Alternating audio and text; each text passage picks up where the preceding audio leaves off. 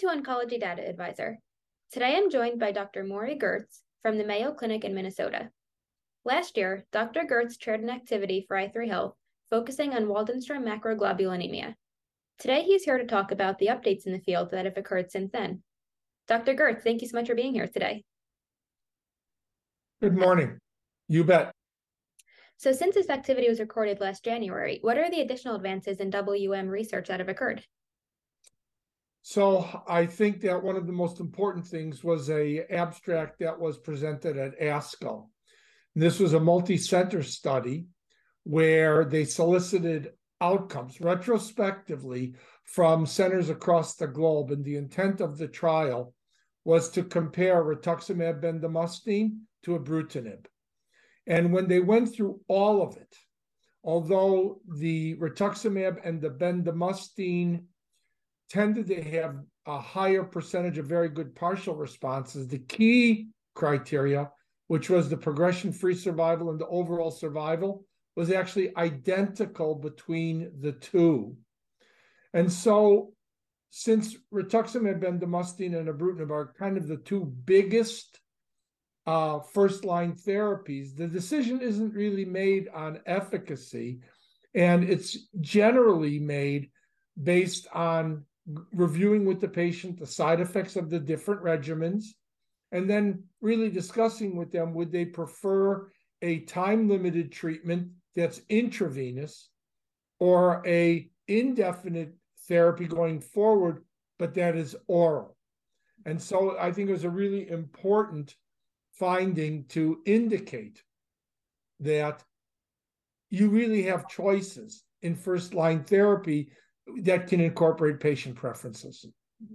There are a couple things that have occurred. There was a trial that was looking at the combination of venetoclax plus ibrutinib, and accrual to that was suspended due to some early mortality, pending an investigation to determine if it is or is not related to the regimen itself. It's important to recognize that venetoclax is actually a very active treatment in macroglobulinemia. And I suspect it will be used as a first-line competitor relatively soon. But whether it's safe to combine venetoclax with other highly active regimens remains unclear. The other thing that I think that I recognized is the fact that viscosity, which occurs in about 10 to 15% of Waldenstrom's patients, has no impact on outcome or on survival. There was an update on a long-term update on the use of rituximab, cyclophosphamide, dexamethasone. If you will, it's an oldie but a goodie. It's the type of regimen that is widely available globally, and although it has a little bit more toxicity than our bendamustine, it turns out that it's actually an extremely effective regimen and still should be considered a legitimate option for those patients with Waldenstrom's. One of the interesting things about the PROMISE study that is being done at the Dana-Farber Cancer Institute, where they're doing widespread screening for monoclonal gammopathies in the population, is showing high-risk patients, they have a monoclonal protein in 14%, which about 2.5% was IgM.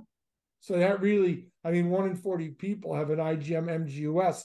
And in the iStop-MM Icelandic screening study, the incidence of monoclonal protein in a general population was approximately 4%, and about 0.7% represented IgM monoclonal gammopathy. So it's quite common, and it's really out there. This is great. Thank you so much for sharing everything, and we're definitely looking forward to hearing more updates at ASH. Thank you for listening to Oncology Data Advisor. Be sure to subscribe to the podcast so you'll never miss an episode. In addition to our podcast, the Oncology Data Advisor site features expert perspectives and news stories on the latest in cancer research and treatments, all found at oncdata.com.